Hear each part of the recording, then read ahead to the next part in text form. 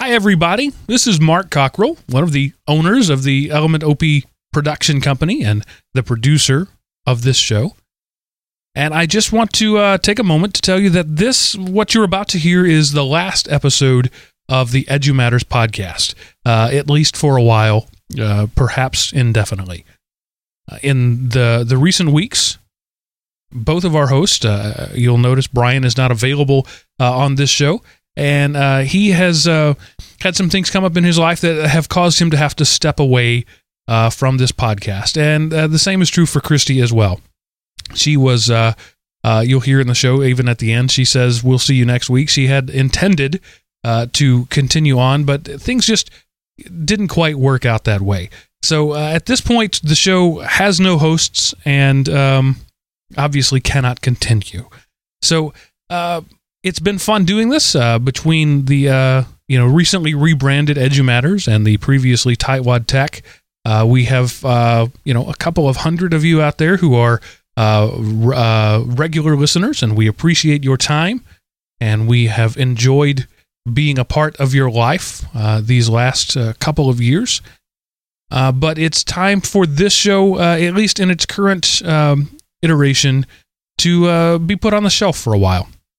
Having said that, if anybody out there listening is interested in hosting a show, if you are a passionate educator and a skilled communicator, and you have some time to invest, it's not an easy thing. We don't just come here every week and laugh on air for 50 minutes or so. There's a lot of pre-work that goes into it, and there's more to it than most people think. And I certainly thank Christy and Brian and John and Sean and everybody who's been a part of this show in the past. I greatly appreciate their time and their energies and their effort that they have put into this show.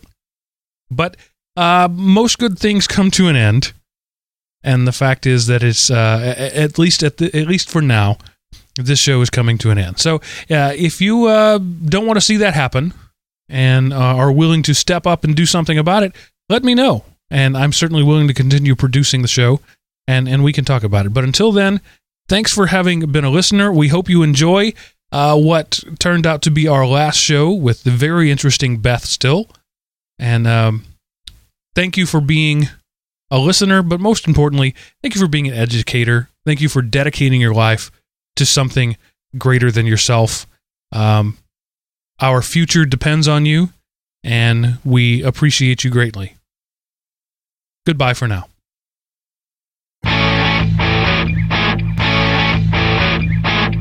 Shed the days like skin, pray for evenings in, hold their hands in the street when you walk them off to school.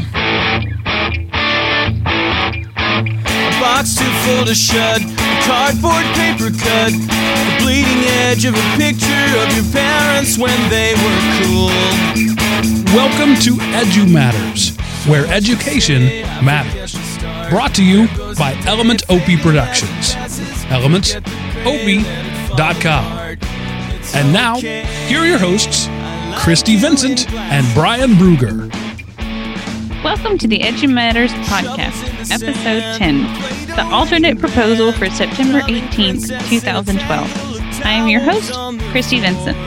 Tonight, we are joined by a special guest, Miss Beth Still, and the Element OP producer, Mark Cockrell. Brian Bruger cannot be with us, but he is certainly out there somewhere on the East Coast. We're sure we're wreaking havoc on poor people, so he's in our thoughts. Howdy, Mark. Not rich people, just poor people.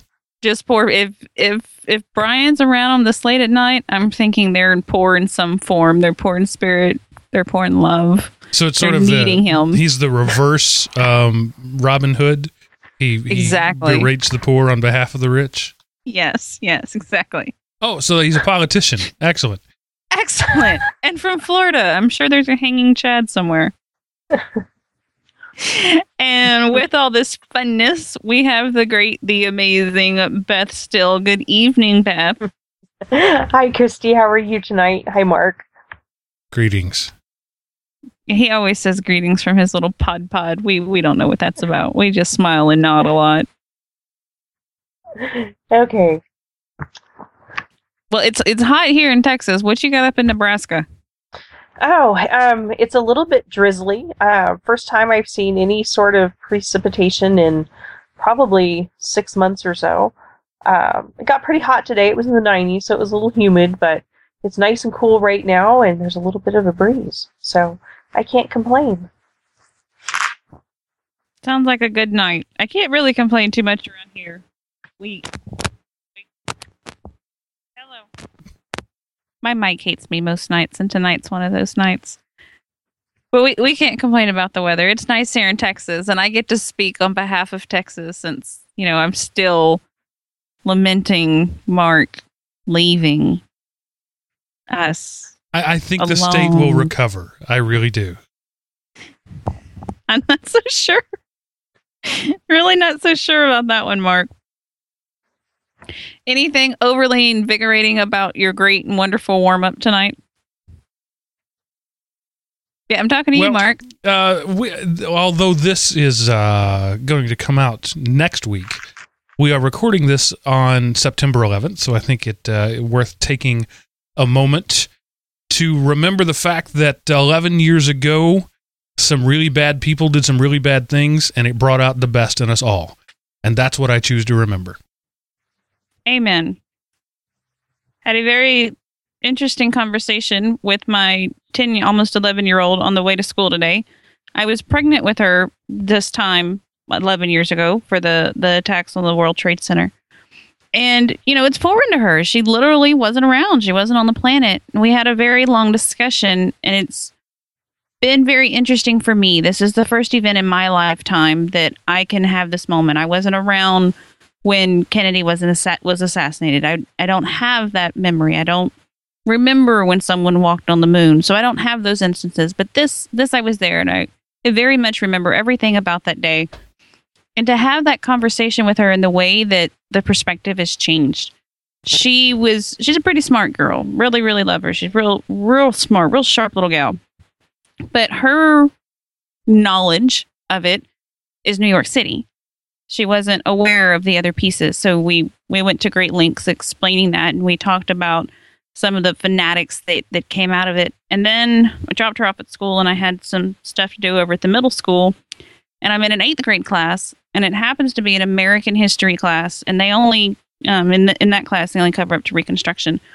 But the teachers were going to great lengths to kind of explain about what the day was. And I was rather shocked that these kids that are anywhere from, 13, 14 years old, they were toddlers, preschoolers, some would say at the time, but they have little knowledge. And to sit in that room and listen to them talk about, oh, that's history. I don't remember that. Oh, my mom's talked about that once.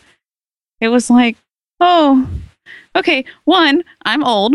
And 2, this is why we don't need textbooks, because not one textbook in that school addressed this, of course, at all. It's not there. My oldest daughter is almost 10, and her summary of what they covered at school about it today was there was a video, and it was really long, and that's what she had to say about it. That makes me sad. What's your recollection, Miss Beth? I was just finishing up my last year of college at that point in time, for my second career, and my youngest daughter was in kindergarten, and so we talked a little bit today about what she remembers, and she remembers actually quite a bit. But my students, who are the same age as her, and then a little bit younger, they don't really remember much at all. So we talked about it a little bit today, but due to some things last week, we were kind of falling behind our schedule anyway. So we didn't get to spend a whole lot of time on it. But I was just thinking how really the students I have right now will be the last ones that have any real memory of it at all. Next year, they'll all be, they would have been too young to remember any of it at all. You talk about your students. For those that don't know you, who do you teach, what age, what grade, and where? Well, obviously, I'm from the Cornhusker State, but I'm in the far western reaches of the state. I am just about 30 miles east of Wyoming. We're almost on the Wyoming border. And I teach social studies to mostly juniors and seniors. We have a few sophomores at my school. And I have what I think is one of the most unique teaching positions in the whole world. I teach at an alternative high school, and I teach face-to-face about half of my, about half the day. And we're on just a block schedule, and I have about 45 students. And then the other half of the day, I teach and develop, depending on what we're doing that quarter, online classes for the Nebraska Educational Virtual Academy, which is also run by Educational Service Unit 13, which is who I work for. And if you don't know what an Educational Service Unit is, I don't know what they have in Texas, but a lot of states have what they call a BOCES. It's a service unit that provides different services to districts, especially smaller districts. And out here we have quite a few very small high schools. I know some of the students that take my online classes, they come from classes where there's maybe 8 or 10 kids in their graduating class. So I don't know if Texas has any schools that small, but that's kind of how we have to run things out here in the prairie. In the prairie with the prairie dogs. Yeah. We have in Texas education service centers, which is really funny that you work for 13. We've never had this conversation, but I worked for Education Service Center 13 here in Texas, and you work for ESU 13 there in Nebraska. And I remember when I very first came on Twitter, I saw this woman who kind of did the same thing I did at another state, and it was the same number and all. And I thought, oh, well, she's kind of cool. Little did I know, she's like my most amazing resource ever. Oh, that's cool. I did not know that. So Yeah. Is that where you're still today? Or with I am not. I've returned, I've left there, and I've went back full-time at a district. Okay. So I do love it. But I find that very powerful whenever I'm aggravated and frustrated and I just need that extra, okay, I can get through today, I can make it to the next holiday. I frequent some of your work because as a person who doesn't work in an alternate setting, I find some of what you do really amazing, that you always have these neat ideas. And I think often we get into this place sometimes in mainstream education where it's like, oh, that's where we send the bad kids. That's where they're gone. You know, we've written them off into that place where in many school districts, they don't even know where that place is or who those teachers are. They're just stuck in there to be forgotten about in that corner.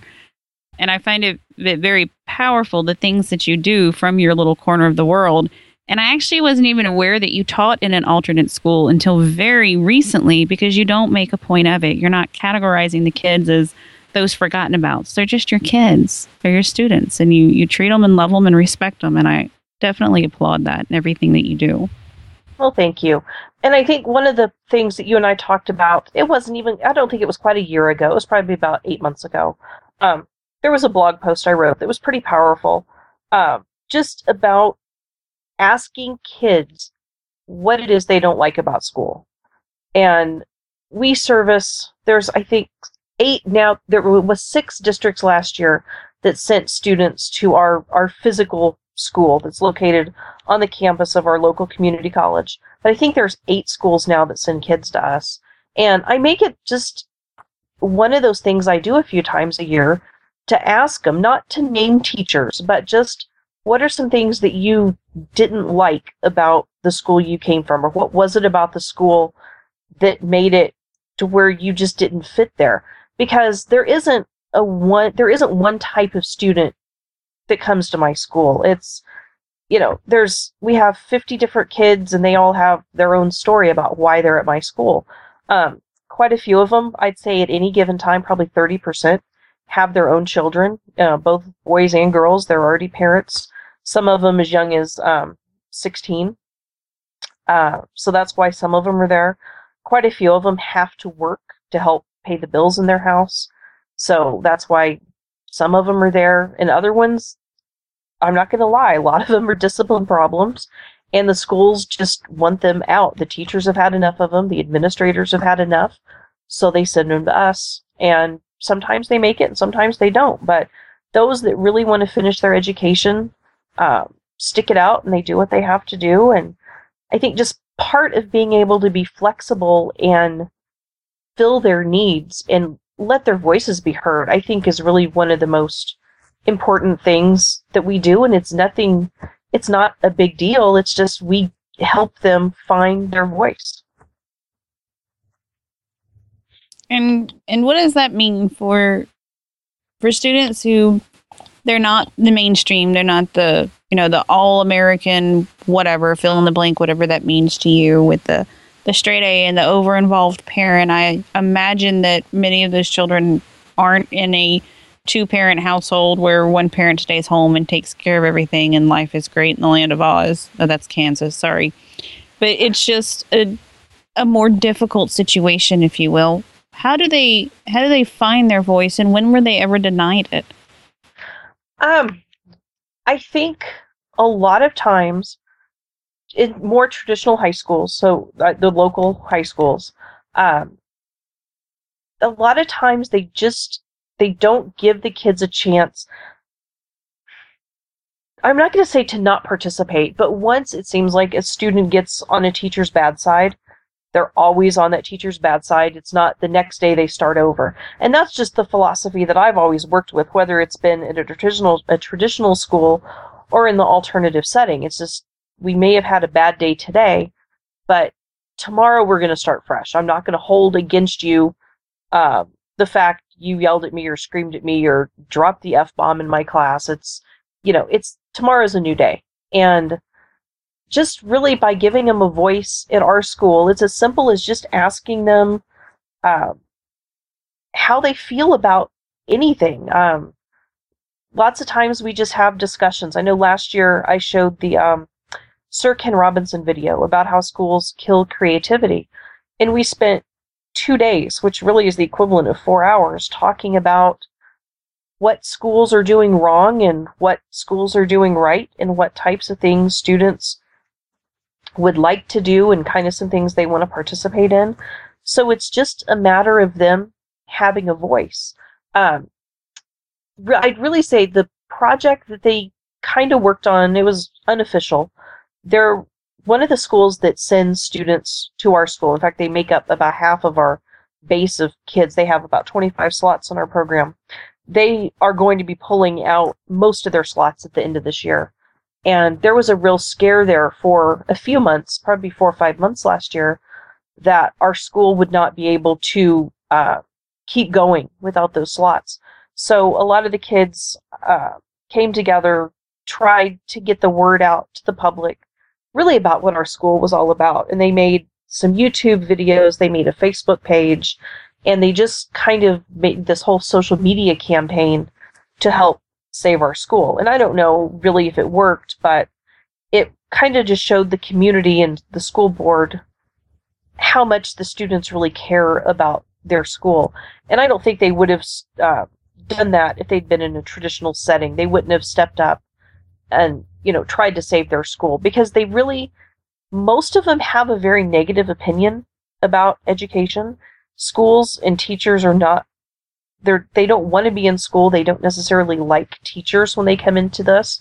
And we're in the 3rd week of school now. And some of the brand new students, just today, I saw them kind of soften up a little bit in class.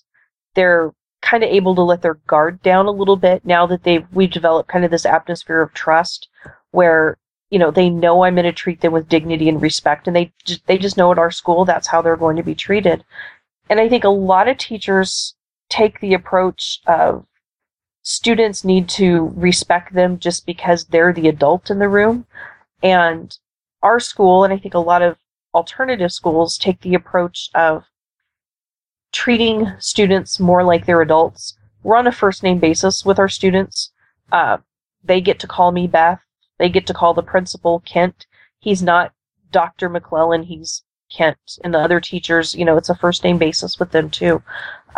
Which I was totally opposed to. When I first started teaching there, my mind was kind of still in a traditional mindset, and I thought that was going to be a complete disaster. But I really think that helps kind of just cement those relationships with the kids that they're not used to having with teachers. I find that very interesting where, we're in the South, we're very much hung up on that. It's yes, ma'am, and no, ma'am, and yes, sir, and no, sir. And I really and truly believe I would smooth pass out if one of my children called, one of my friends or something by their first name. And sometimes it is a first name. It's, Mrs. Mary or Mr. Joe or whatnot. But we really are kind of hung up on that mentality, especially in the schools. And I don't know where it started. I don't know. But it has kind of created this hierarchy of I'm a somebody and you're a nobody, and it's because I said so. And I don't know. I don't think it's really working for us, Yeah, I don't think it is either. And I realize there's a lot of teachers who kind of look at that like, well, I'm the teacher. The student should respect me just because I'm the teacher, and they shouldn't be on a first name basis. And there have been times when the students have, I think kind of looked at that, oh, well, we're on a first name basis. That means we're friends. And you still have to draw that line and make sure the students understand that you're there to help them. You're there to be their teacher. In an alt-ed setting, we wear so many hats. We're the counselor. Lots of times, like you said, they don't come from homes where both parents are there. So lots of times we're kind of playing that surrogate parent. Lots of times, it's more like offering them advice, just about any number of different topics that I think in a more traditional setting, you just don't ever talk about those things. But no, back to the respect issue, I think really the first name basis is something that I think if more teachers were open to that, and of course it has to be across the school, and I can't imagine that there's too many schools where everybody can agree that maybe a first name basis is the way to go. I don't see that happening. Do you? Oh no, especially not down here where we make national court cases out of whether children say yes, ma'am or not. But I don't mean to be contrarian, but I yes, you do. Well, okay, so I do. So I mean to be contrarian. I think it's really, if I ran the world, we'd all be in a lot of trouble. But I think it's really sort of the other way around. Instead of students calling teachers by their first name, teachers should call students sir and ma'am.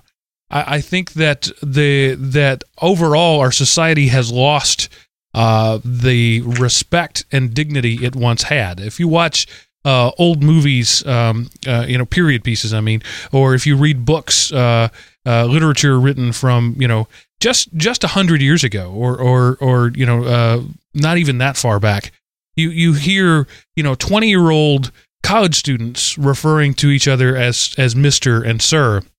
And I think we've gone the wrong way with it, that we have coarsened our entire society. And yes, I do understand the inequity created there, and you're trying to build a relationship that is more than a master student sort of situation. And I get that, and I understand that where you're going there. But I think that maybe if I were running things, the better way to do it, instead of lowering yourself to their level, raise them up to your level and treat them as sir and ma'am and Mr. Kensington and Mrs. Johnson. And I think sometimes I do catch myself doing that during the day. If a student has a question, I'm like, yes, ma'am. And it's not like in a sarcastic way. It's just kind of like, yes, sir, what can I help you with? And I don't know if I've ever really even thought about it until just now about what you just said. But I do call them sir and ma'am sometimes. But I have never in my entire life had a student say yes, ma'am, ever in 9 years of teaching. It's just, I think that's more definitely of a regional thing. And like I said, I grew up in Texas, and I remember that's just how we spoke to our teachers, in Florida as well. But not up here. It's just something you don't ever hear. And see, my children at home call me sir, but I call them ma'am. I have 3 daughters, and they're ma'am. And I just, maybe I'm a throwback to an older time, but I think that it's more important to teach them the importance of being treated with respect and how to treat people with respect than to level the playing field. But again, they're in a loving household with two parents and more food than they need to eat, and you're dealing with an entirely different subset of kids. So I'm not trying to say you're wrong. I just thought it was an interesting thing to discuss, and I will go back to moving knobs and widgets now. One of the interesting things I've seen here on our district. Our district is very large, and we're not a split district. I don't mean to use the terminology, but geographically, we're literally split down the middle by the main highway that goes through the county. And one side of our district, just the way geography works out, one side is a little more economically disadvantaged. It's very minority concentrated. We have a lot of ESL students over there.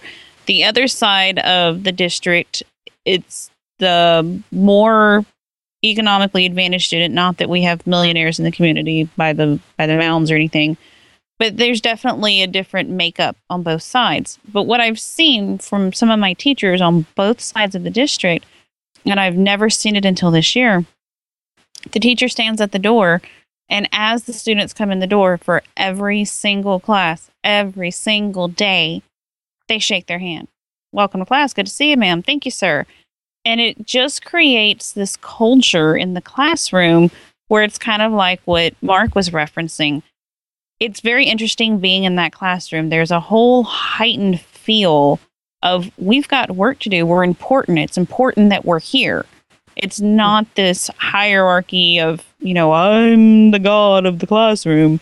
It's, excuse me, Mr., whatever, or Mrs. So-and-so, can you XYZ? And that statement could be coming from teacher or student directed at anyone else in the classroom. And the kids, what I've noticed in there, the students treat each other with that same mentality. So it's not just a reflection that they're giving back to the instructor.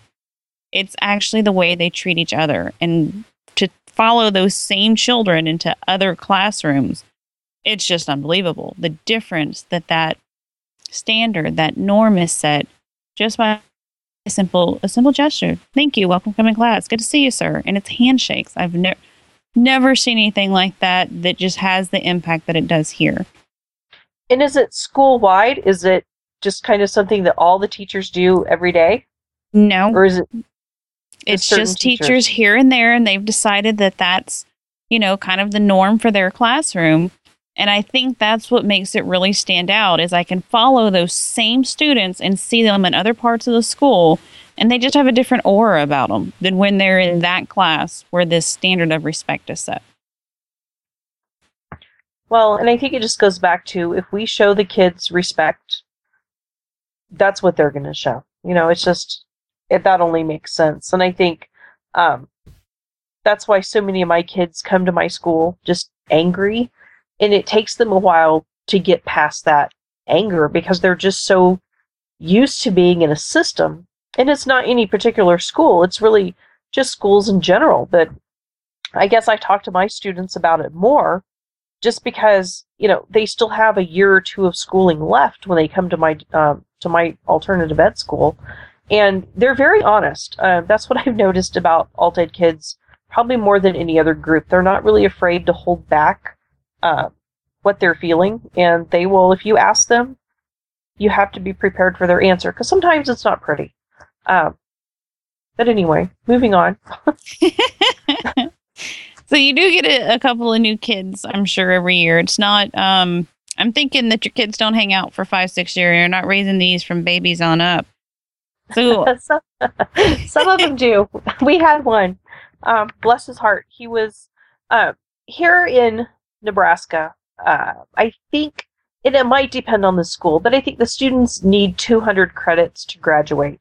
So by our rules to come to our school, students actually have to apply to come into my school, and they're supposed to have 100 credits under their belt by the time they come to us, because they shouldn't need to be at our school for more than 2 years. Because in theory, there are teachers who can repeat. Basically, we teach 4 different classes a year. We're on a 9-week schedule. So if a student has been with us 2 years, by the beginning of that third year, they might be repeating some material. And they really shouldn't be. They're not mature enough really to handle the program until they have 100 credits. And of course, if they fail a class here and a class there, that might put them back a year and they're repeating material. But they're mostly, a lot of students come to us and they only need maybe 20 or 30 credits. So they're just with us 1 or 2 quarters. So you're certainly used to and accustomed to the whole idea of introducing new ones into your community that you've kind of built there in the classroom. Oh, definitely. Every 9 weeks, we have a graduation ceremony, and those students who have met the graduation requirements, we just have a little ceremony at our school. It isn't a huge, it's not more than maybe 4 or 5 students every quarter.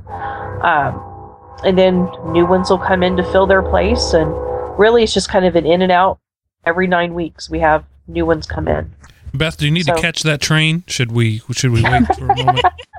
I think it's louder on your end than it is on mine because I have my earbuds in. So, believe it or not, that train is about 2 miles away from my house. So, imagine trying to sleep with that happening every night. I grew up. They say on the wrong side of the tracks. I was like 40 feet away on the wrong side of the tracks. When the train came through, my house shook. So Yep. I know that very well. I was literally not more than 50 feet away from the train when it came by. Yep, the first house I lived in after my husband and I got married, same thing. We were the closest house to the tracks. I could throw a football from our bedroom window to the train tracks, and I can't throw a football very far.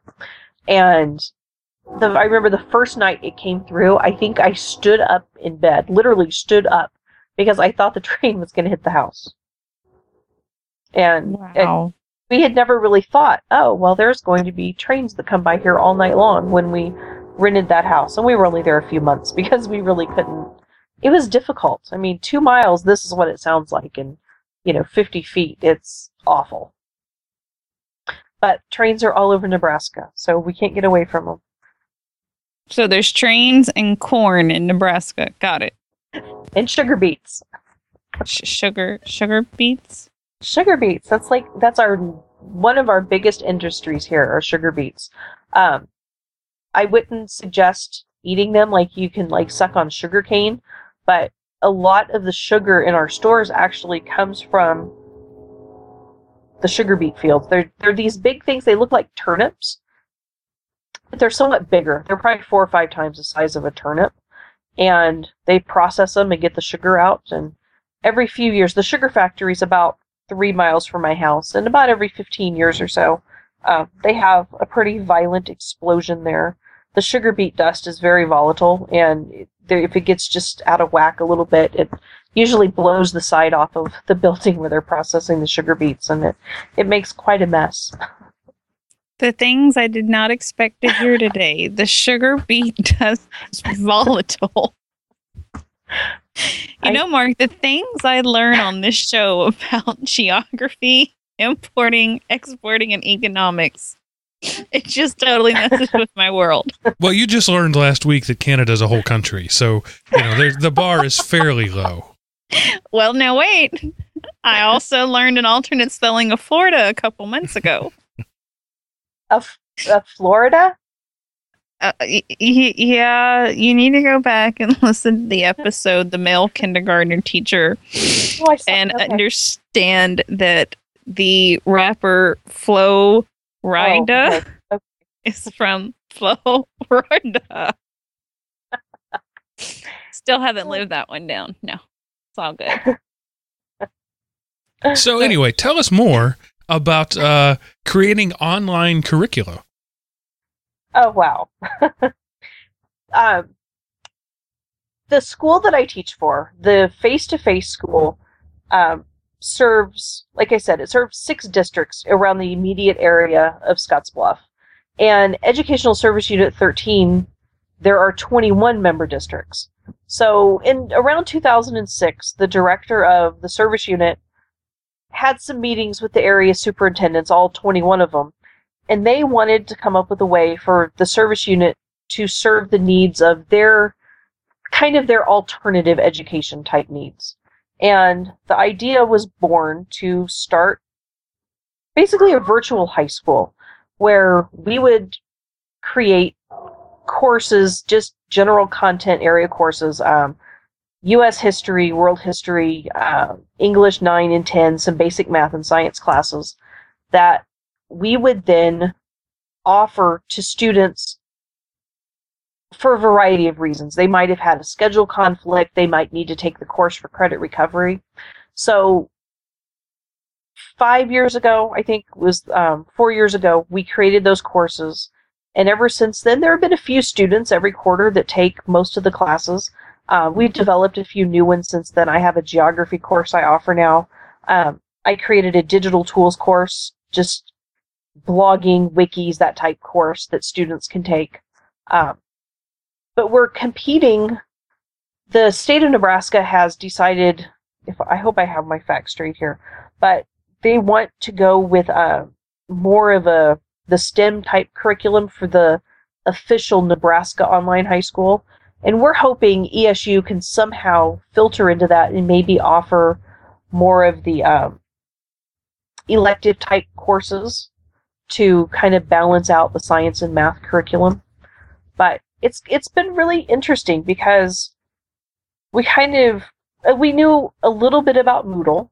I had been using Moodle at that point for probably 3 years, so I had a pretty good grasp on how to use it. But we searched for a very long time to find classes that were already created, ready to go, that we might be able to purchase and just use kind of straight out of the box.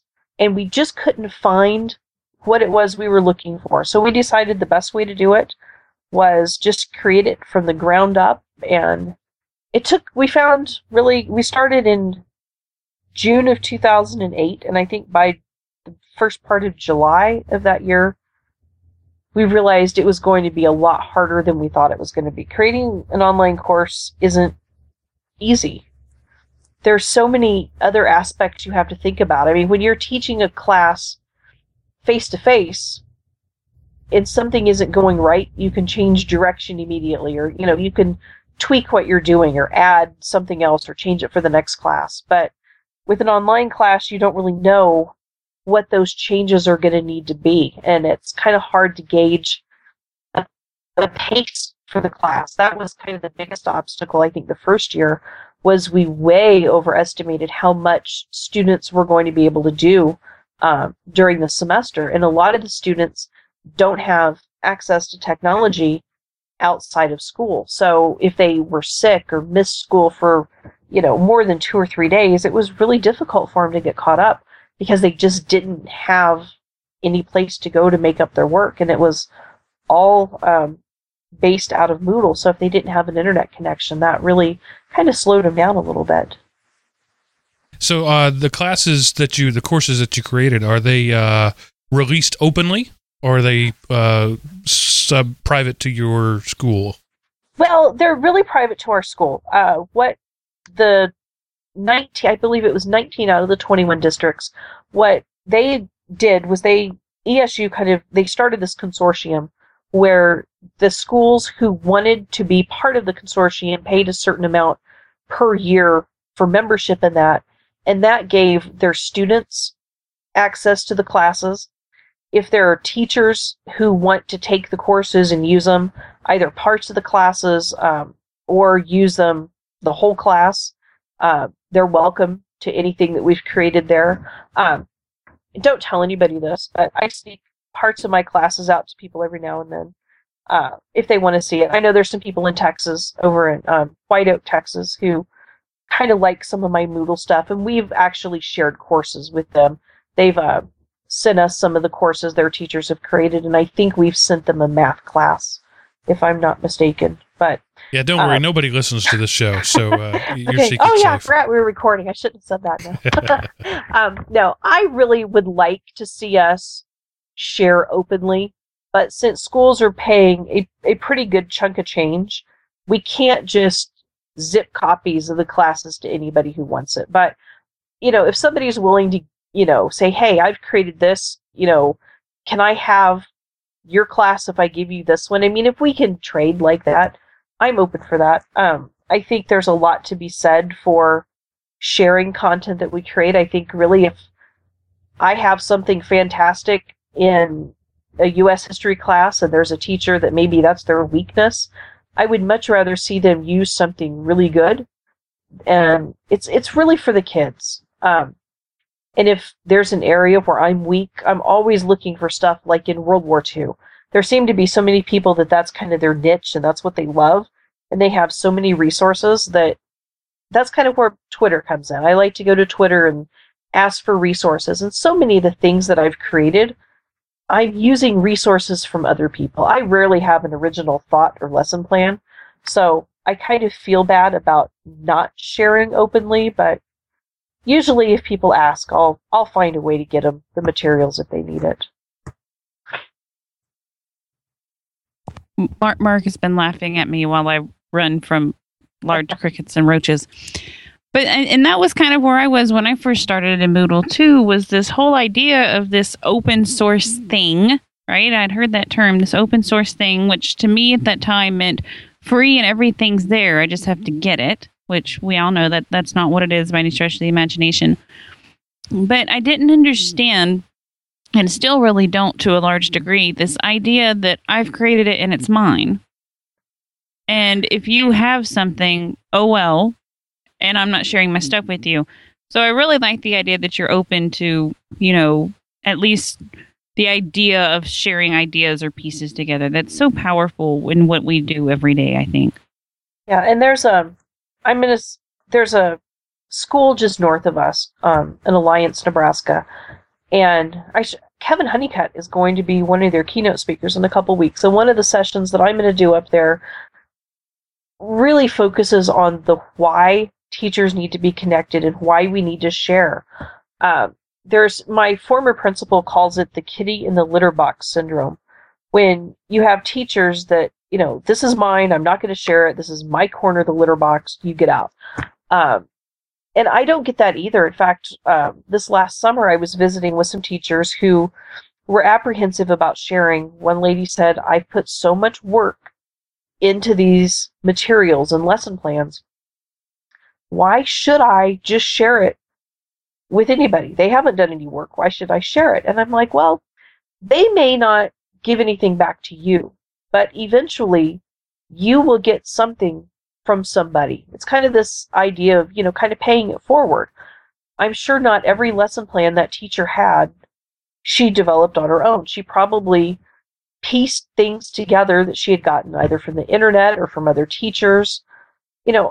Like I said, I don't really have too many original thoughts and ideas. So much of what I do, I piece it together from different places. And sometimes I'm not even really sure who to give credit to, because I take a little bit from here and a little bit from there. And it's just, that's just what we do. And I think people like us, we get that. And it isn't hard for us to share. But there's still the other side of the coin is there are still so many teachers that have that philosophy that they just, for whatever reason, they just can't give that up. And those are probably the same teachers, and here I gotta get on my soapbox, that can't give up that power in the classroom. They want to be the ones in charge, and you know what I mean? Maybe I'm wrong. Oh, absolutely. And I would venture to guess you're exactly correct. You're probably definitely dealing with much the same type of individual for both of those instances. It's all about power and control in mind. They're all still 2 years old in their world, Yep. But moving beyond that, back into our happy place and not our soapbox place, where I know I could get lost for hours very easily and quickly. I'm sure Mark can attest to me and my soapboxes. The other thing that we're passionate about besides teaching is EdTech, and the great mecca for EdTech, ISTE, is coming here to Texas next summer. I'm very excited about that. And two things I want to pick your mind about, Miss Beth. The ISTE Newbie Project, for anyone who's going, I don't know, that thing's pretty massive. Okay, one, it is. I am a shoe diva, and I will tell you that you should bring at least 3 pair in your bag at all times. But how do you get in to this without being so overwhelmed? And you can certainly speak to that as the founder of the Newbie Project. And then what just happened here recently with ISTE? Well, just for people who are going to ISTE for the first time, you have to do a lot of research ahead of time. And my first ISTE was in 2008 when it was in San Antonio. And the reason I went to the conference that year actually was because it was in San Antonio. My principal said, I have money for you to travel. He's like, I want you to go someplace where you have to fly.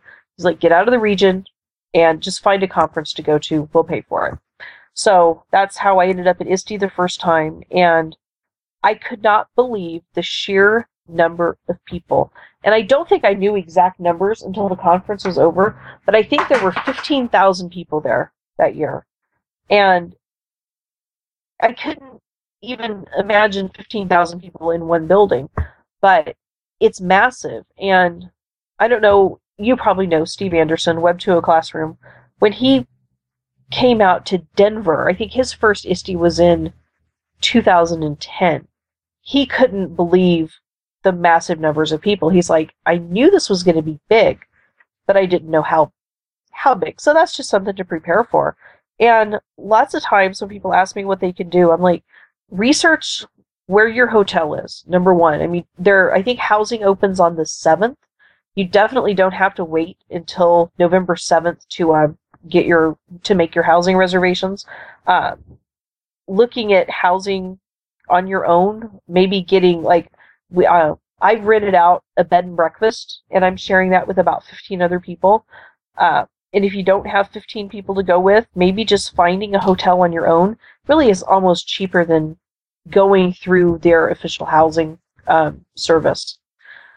But research where your hotel is in relation to the convention center. Make sure it's on, most of the times they'll have buses running, but some of the hotels that are closer to the convention center, you don't have the opportunity to take a bus. Just know how, even just as something as simple as the most affordable way to get from the airport downtown. That's something a lot of people don't really think of until they get to the airport, and then they might have sticker shock. I know they did in Denver when they found out the cab ride was, I think, a $70 or $80 flat fee from the airport downtown. So there's just lots of little things to think about. And I would definitely encourage people, and I think this is what you meant when you said what just happened with ISTE, the proposals to present at ISTE just opened up in the last couple of days. I think it may have been 2 days ago when it opened, and I think they allow about a month to get proposals submitted. I don't remember the exact dates, but a lot of people, their first time at ISTE, they don't think they should put in a proposal, and anybody can present at ISTE. There's a lot of people who kind of get discouraged that might be longtime ISTE goers who their proposals have been accepted in the past and then they get turned down. And I hear a lot of frustration around the middle of December when the regrets and acceptance emails go out. And what a lot of people don't realize, and I really myself didn't even realize how competitive the whole process was until this year when I sat on one of the committees that helped select proposals to or presenters for ISTE in San Diego this last year. Was we were given, there was a group of 3 of us, and we were given, I think, 17 proposals, and we were told, pick 2. The rest are not going to get accepted. And that's really difficult to do. I mean, there's a rating scale, so the more people can stick to all of the questions that are asked, there's so many different things you have to fill in information for. It's not a lot of information that you have to fill out, but they want, a title and a description and who your co-presenters are, different research that backs up maybe the point that you're trying to make. All of those things are rated using a rubric, and the more points you can hit, the more points you're going to get on the rubric. And that's really how they're scored. And if anything's left off or the submission isn't complete, it pretty much blows your chances out of the water. So just a lot of people ask me, how do you get accepted? And a lot of people think, well, so-and-so, they're a shoo-in because they're a big name on Twitter or everybody knows who they are. And that really doesn't have anything to do with it. So if you're thinking about going to ISTE, or if you've never been but you think your district might send you because you have the chance to present, throw your name in the hat. You never know what's going to happen. Oh, very, very good advice indeed. And when you first posted that information out last year after you had done those reviews and you kind of gave your reflection, much of it was, what you had just said. I really, really enjoyed reading some of that and taking it back with me so that, I could apply this year for ISTE and hopefully get accepted and moving forward in that. And where can we find all of your uber helpful information? No, Beth Still at edublogs.com is my blog, or if you just Googled Nebraska Change Agent, it probably will be the top blog that comes up. And I blogged that maybe 3 months ago, and I don't blog as frequently as I would like to. A lot of times what I want to blog, I can't publish. So I keep some of that to myself, but posts like that, I don't have as much time as I used to have. So, but that was one of maybe 4 or 5 posts back that I did. And it's not, giving up any secrets of ISTE, but I think it's just something that people need to understand is, I'll hear people say, well, I'm never going to go to ISTE again because they just don't care what I have to say. And that's not it. ISTE recruits people like me. Just ISTE members are the ones who make up those committees that accept and reject proposals. And there are a lot of people who are very active in ISTE who never set foot on Twitter. So they may or may not know who people are. And having a big name, so to speak, doesn't really, I would say it doesn't help, it doesn't hurt, it doesn't really do anything if somebody doesn't know who you are. Even if it's kind of a fairly well-known educational author, I've seen some of those proposals get rejected too, just because maybe the people on the panel don't necessarily know who they are, or their proposal hasn't scored as high as others on there. All very good information, as I'm sure those proposals will start pouring in. For those who would like to present or be a part of that, anyone who's been to a conference like that will encourage you 1,200 times over. Yes, absolutely. You certainly want to just try it, be a part of it. And there's something there for everyone. Mark and I definitely come at education from different perspectives before he, again, ditched us and went private and went to Atlanta. But for the tech directors, the tech nerds, the edu geeks, there's definitely plenty to stay on that level. I don't live there. I live in what I call airy fairyland, where we get to do fun stuff and we mess with glitter and all that type of stuff. And there's something there for that. There's something there for beginners. There's this misconception that these great education conferences, especially those involving ed tech, well, they're only for the super sophisticated. Not by any stretch of the imagination. You'll find many newbie sessions on how to get started with XYZ or how to join this type of a social media. In my very first ISTE, I was terrified that I wouldn't know a single soul with 15,000 people there. And I did not. And actually, I posted on Twitter that I was going to lunch and I was very lonely because I don't believe in eating by myself, and someone please keep me from starving to death. And lo and behold, somebody that I respect very much, Steve Dimbo, was up in the Bloggers Lounge, the Bloggers Cafe, and he said, just come on up. We'll figure something out. And for me, it was kind of like an aha moment of, did he really just say that? Like really? Like Steve Dimbo? I just remember looking at a total stranger and going, I think he just said that to me. Like, oh, I'm running up the escalator backwards at this minute.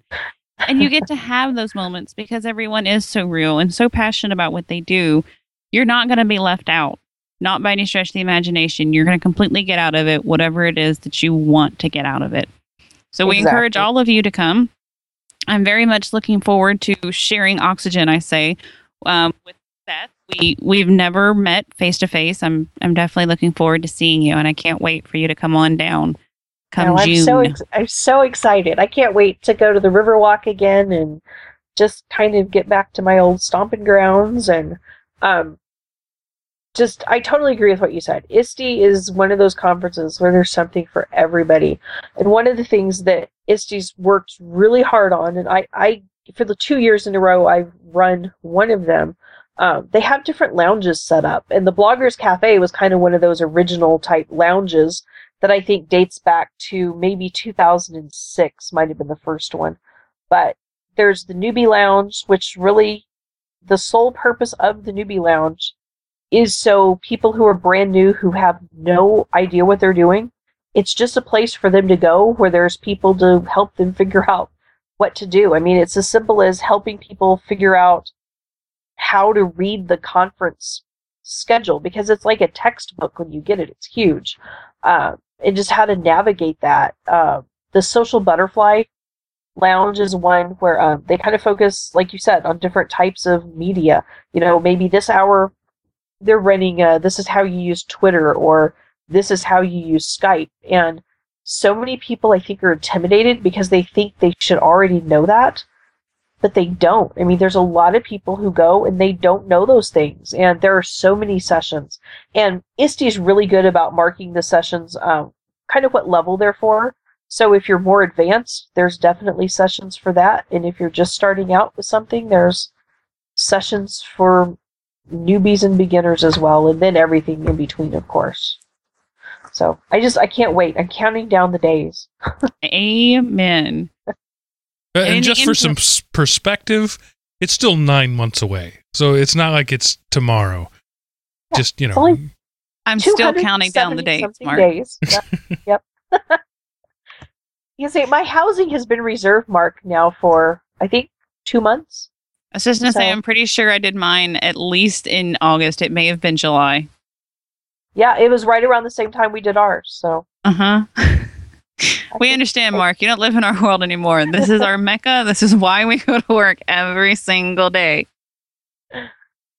I went to ISTE once. And we're ending the show now before Mark takes us down a very dark path. In the I just said I went there once. How was that dark?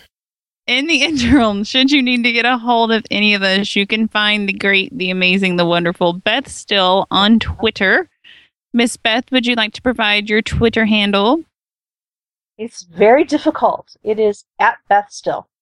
Very hard to remember indeed. Yep. And of course, on her blog where she shares all of this wonderfulness, I'm sure that's not a word, but it is tonight, all this wonderfulness and more, bethstill.edublogs.com, the Nebraska Change Agent. And Mark, since Brian's not here, would you like to go ahead and close out the show for us tonight, dear? Certainly. If you'd like to comment or question or make snide remarks about anything you've heard here tonight, you can do that over at elementop.com, the home base of this podcast. And you can hop into the forums there, and there is an EduMatters forum, and you can make a comment there. You can also click the Contact Us button right at the top of the page, and that'll send an email to me and to my cohort in the network, and I will forward that on to these guys if need be. Or if you'd like to be on the show yourself, you can call us at on our Google Voice line 559-I-AM-OPIE, and that will take you to a Google Voice mailbox where you can leave a message, and we will play it on the air. That is both a threat and a promise. And so we encourage you to do that. We like your feedback. We like knowing what you think. And if you're out there and you want to be on the show, or you know somebody that you think we should get on the show, let us know. And the worst they can do is say no once we ask. So that's all I got to say about that, as Forrest Gump would say. Oh, good Lord. Now the impressions start. We definitely have to end this show. You will have a good night. We will see you next Tuesday, same time, same place, same podcast. Have a wonderful week. And don't forget, shut your face. And Beth, thanks for being with us. Well, thank you. And good